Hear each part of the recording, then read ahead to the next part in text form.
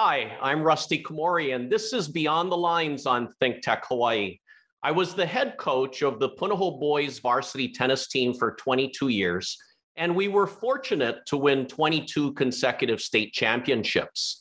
This show is based on my books, Beyond the Lines and Beyond the Game, and it's about leadership, character, and creating a superior culture of excellence. My special guest today is a very successful leader and mayor of our city and county of Honolulu.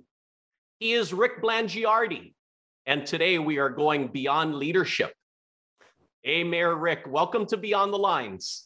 Rusty, thank you. I really appreciate being here with you, and congratulations. I wasn't aware that you won 22 state championships. That's got to be one of the records forever. You know, who's going to beat that? Well, Mayor Rick, I used to really enjoy talking with you at Honolulu Club in between our workouts. I mean, it was so great seeing and talking with you back then. Thank you. Yeah, same thing. I missed that club, but got another club I'm going to these days, and my workouts are getting so tough right now. I used to like to go club, but boy, they get harder and harder. So I have a kind of a love-hate relationship with the club. Yeah. Now, Mayor Rick, I know that you played college football for the University of Hawaii for 2 years. I want to ask you, what are some of the life's lessons you've learned through football? Well, I played football, throughout my entire college career. Unfortunately, I had to transfer out of Hawaii because of some family emergency back east, and then came back here and coached after I graduated. Actually, I was coaching at the University of Connecticut.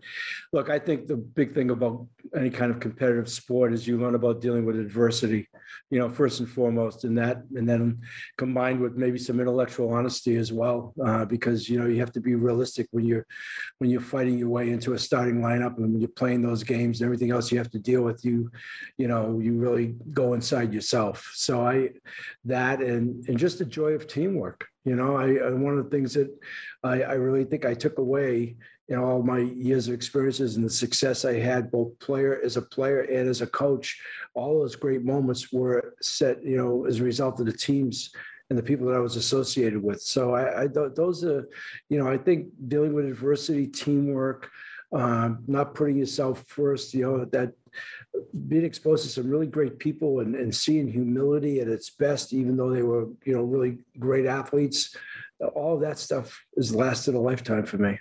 Yeah, I like how you said adversity and teamwork for sure. And Mayor Rick, you were also an assistant football coach for some years. And what did you enjoy about coaching?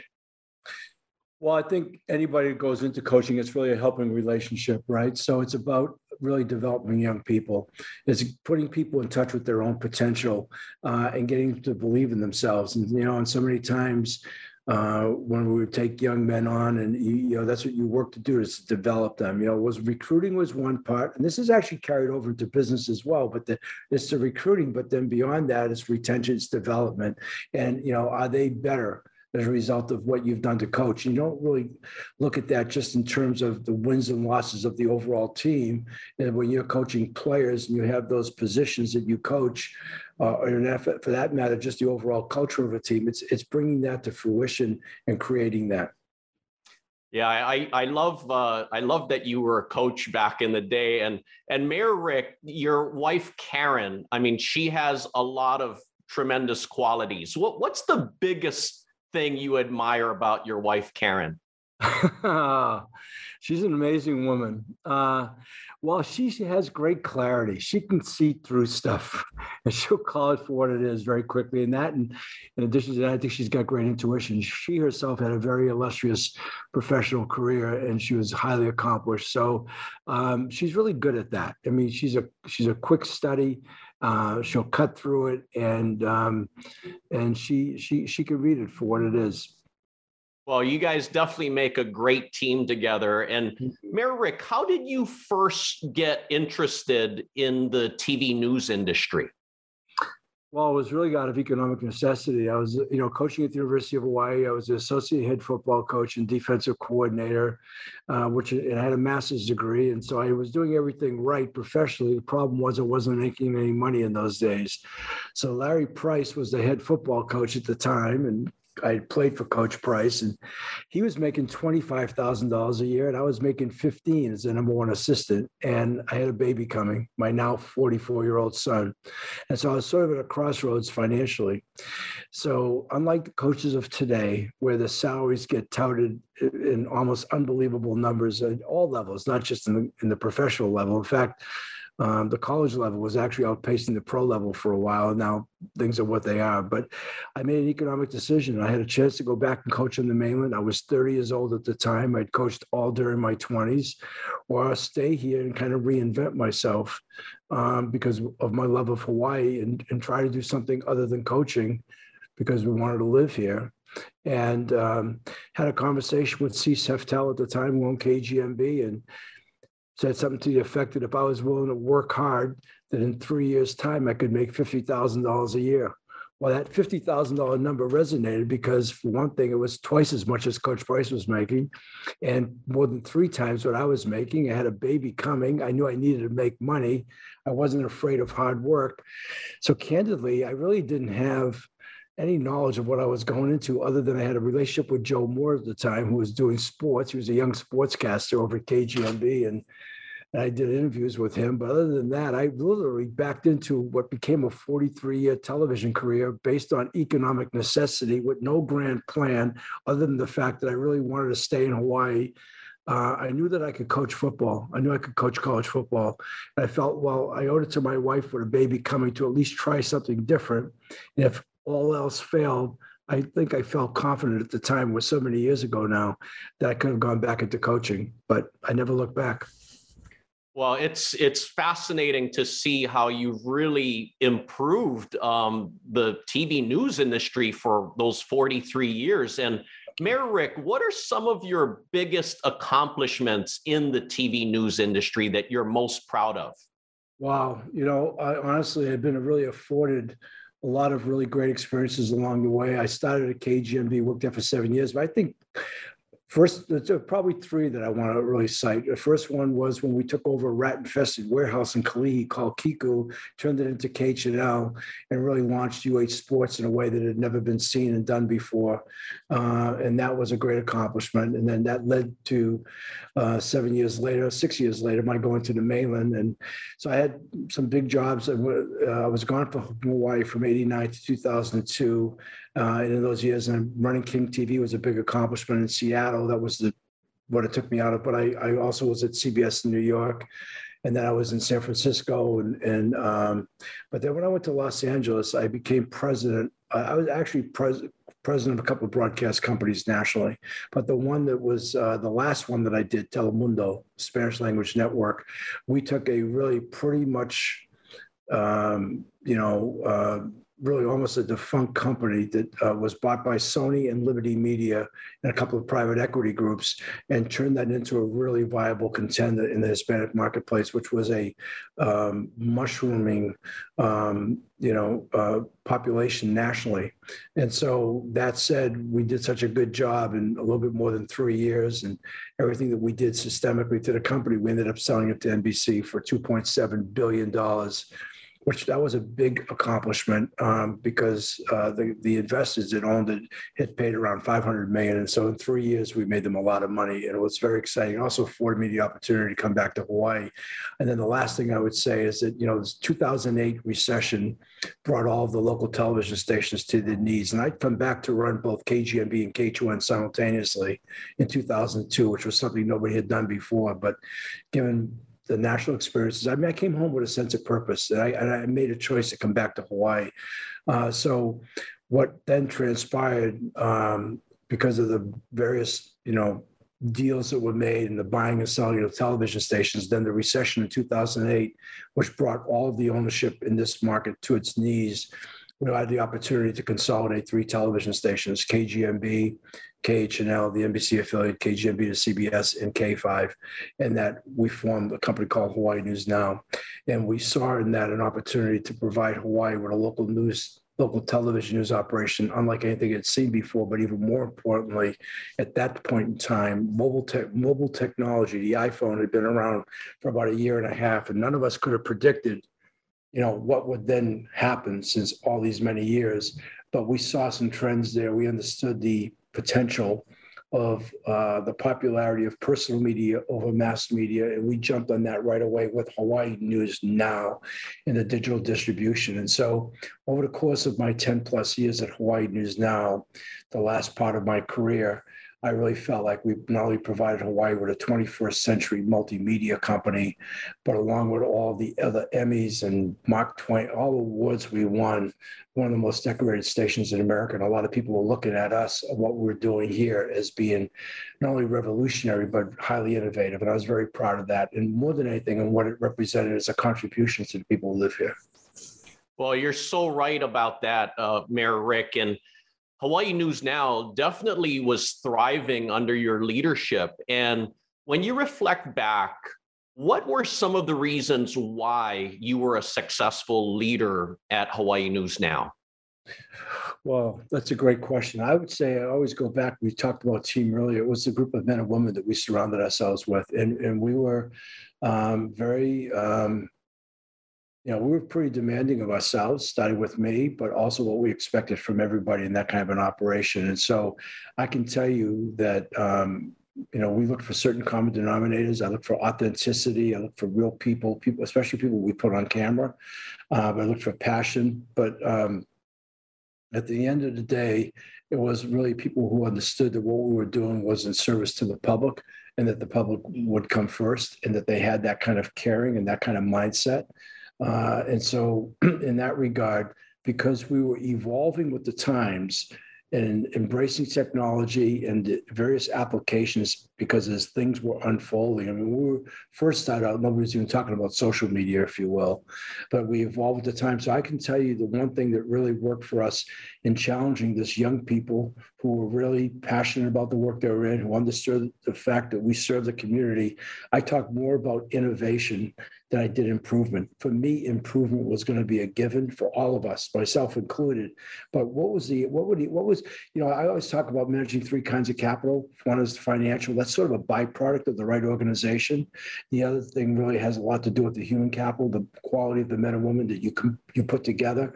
But then how do you work with the primary derivative of your human capital, which is its intellectual capital? And, what are the ideas that we would embrace? And, so we had a culture like that, a high culture of expectations. We would push ourselves and we're constantly looking to embrace new ideas and innovate. And I think that really set us apart. Mayor Rick, I'm so happy that you mentioned culture right there. That's a huge thing that I talk about in my books. And it's not just a culture of excellence, but I like to say it's, we're striving for a superior culture of excellence. And I think that's what you did. That's what your leadership provided at Hawaii News Now, where you created this superior culture of excellence to attract a lot of these quality people to build a great team in front of the camera and behind the camera. Wouldn't you agree? Yeah, I have to tell you, they made a plaque when I left that I think is hanging somewhere in that building. And they put on the plaque, the inscription. It's interesting what people want to remember you by. And it was because I used to always say, no matter how talented they were, I would always challenge them and say, your best is still in front of you. And especially as the older I got, the younger everybody looked. So that became even more so in challenging them that way. And they put that on the plaque because that was the expectation. Your best work is still in front of you. And then we just worked to try to create an environment to try to facilitate their, going back to your initial question, Rusty, about people reaching their potential where they could try to become as good as they could become. And that for me was about keeping the bar high, acknowledging their success, and then in the proper way, challenging them to do that much better. Yeah, acknowledging success, giving that pat on the back goes a long way in really moving the team forward and making people feel appreciated. And Mayor Rick, I want to ask you about being mayor. Not many of us know how it feels to be mayor. But Yeah, I'm not so sure many of you want to know how it feels to be mayor, but that aside, go ahead. Well, what do you feel are the toughest parts of being mayor? Well, I think the toughest part for me over the last 13 months now that we've been in office is to come in and operate with a sense of urgency, but then have to somehow learn how to calibrate it with the patience it requires to make things happen in government. Because, as much as you want to make things happen quickly, there's a dose of realism there, and sometimes it has to do with some of the things we've already done in changing ordinances and some laws that just were getting in the way.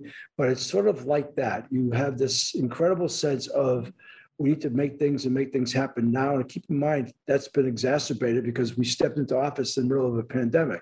So, you're looking to try to make things happen because the need is so great on so many different levels and fronts.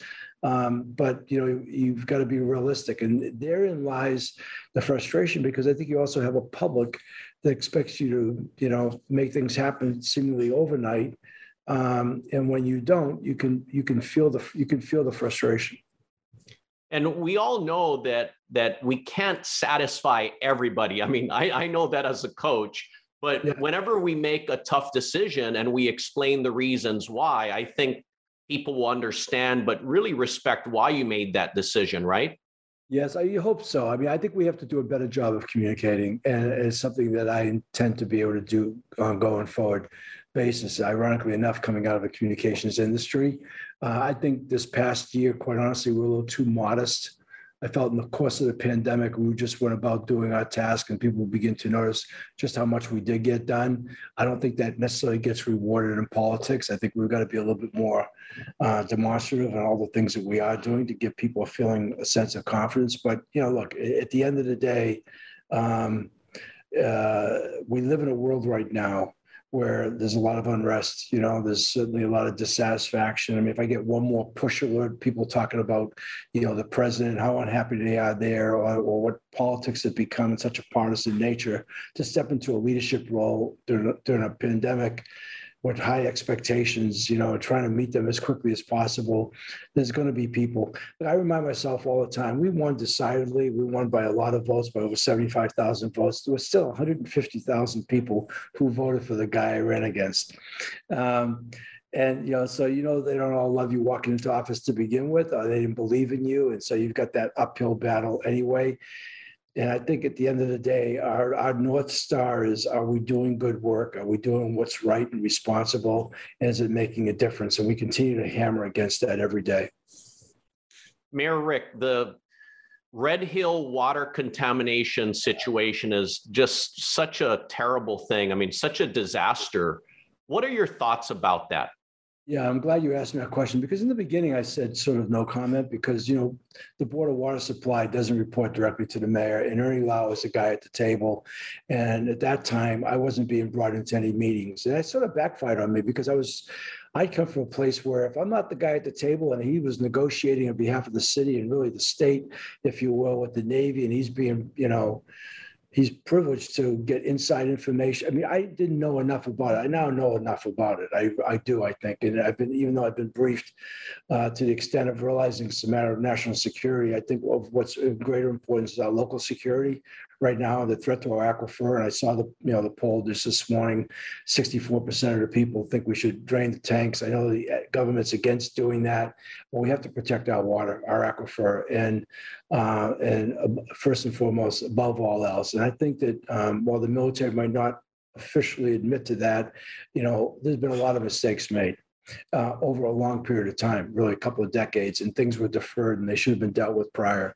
So now, as a result of this is the third human error since 2014, and it resulted in a really toxic situation for a lot of military families, unfortunately, who were displaced. But it really created to a really heightened awareness the possibility of that threatening everybody with respect to our own aquifer and our own survivals on the line when it comes to that. So this is of critical importance, and I have every confidence in Ernie Lau in representing the Board of Water Supply and really all of us. And everything has worked its way through the legal system now. The filings have been made, and we'll see what happens legally. But I come down on the side of protecting our local people and doing whatever we have to do to make sure we do that.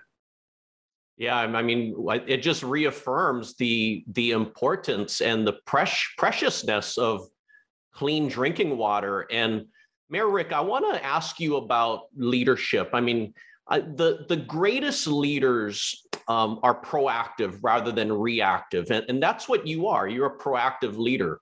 Thank you. What other qualities do you feel the greatest leaders possess? That's a great question, Rusty. I've always been struck, by humility. The people that I've met who have really been highly accomplished in their life, that about them, but they're not advertising it. And there's that kind of inner confidence, if you will. It's also, I think I've already alluded to two of the qualities I like to look for. They're authentic, they're real people, and they're comfortable in their own skin and who they are.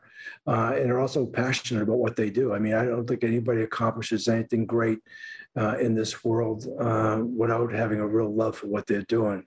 So I think, it's a consistency too. You need to be consistent in situations that I've been asked to step into when I've replaced somebody after. I was always that guy that got hired to turn something around. You can see that there were, the people who preceded you, part of their shortcomings or why they failed. I was that guy. They fired somebody, then they hired me and said, fix it, was the inconsistency, and how they dealt with people or the decision-making or whatever. So, in a spirit of being fair and ethical and so on and so forth. So I think being transparent is really important one.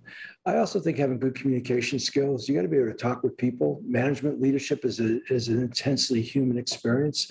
And so you have to be somebody who is willing to engage people, talk with them, and be straightforward with them, not just on performance issues, but engage them, care about them.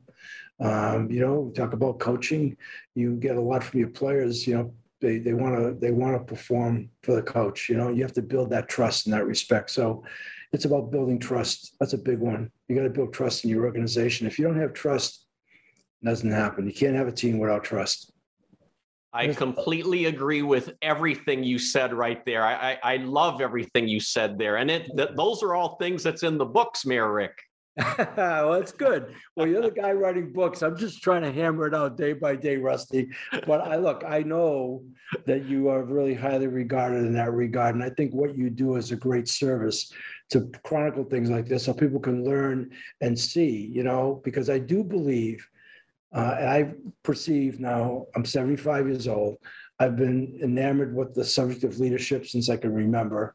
And I've always tried to get better. I pride myself on being a lifelong learner. And I do think that leadership is a skill that you can evolve in. You can get better. This notion of, while some people are leaders and some are not, if you want to lead, you can learn how to lead. And part of what you do is help show people how to do that. I think that that's terrific. I really do. I mean, we both agree that great leaders are made, and the greatest leaders are always learning. That's what makes them even greater, like you said. And Mayor Rick, you know what? I mean, there's a lot of people that really admire and respect you when there's protests going on. I saw that when the wedding people were protesting outside Honolulu Hale, you came down to really hear their concerns and engage with them. Can you tell me more about that? Well, it was really an impromptu deal. I mean, I went down a few times. I mean, a couple of times with the people who were here to protest mandatory vaccinations or vaccines in general.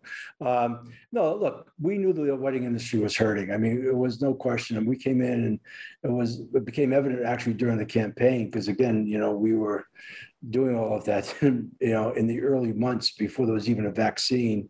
And, the industries were closing, people were losing businesses, and clearly restaurants and weddings were being hammered, as well as funerals. I mean, I talked to the Funeral Association. I mean, they weren't burying people, and we were really all kinds of things like that. So I knew that, weddings are not just a wedding. There's all these other related businesses that go into it. It's part of celebrating life. And so when they were here, we went down, and look, they didn't come here in a hostile way, to their credit. We ended up all taking pictures together. We tried to be sensitive. And, some people didn't understand what our jurisdiction was, but the city and county of Honolulu does not have a Department of Health.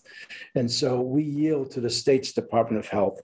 And under an emergency proclamation, that is the law of the land. And a lot of people thought we had the unilateral powers here at the mayor's office, which we did not.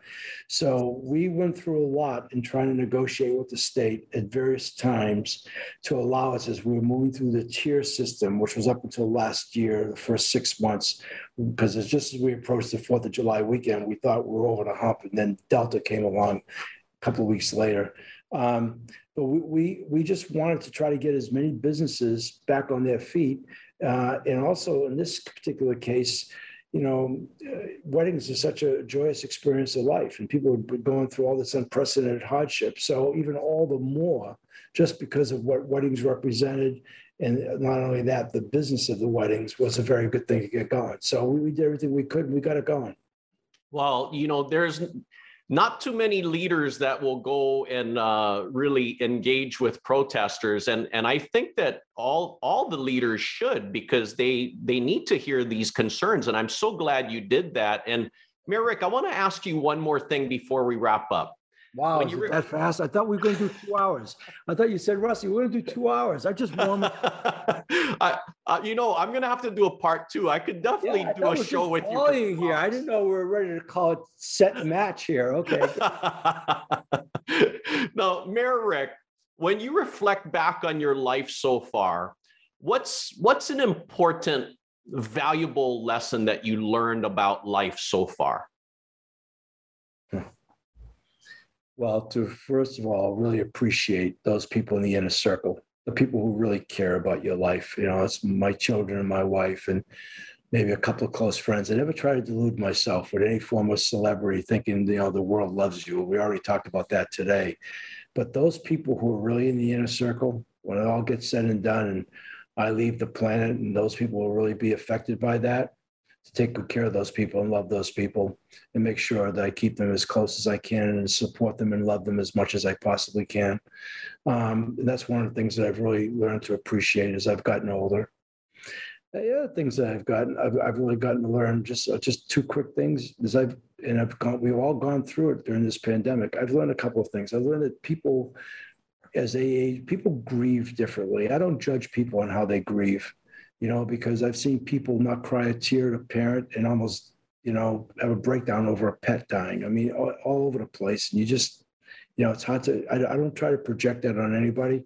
And the other thing, and I think this has been really true during the pandemic, is that people fear differently.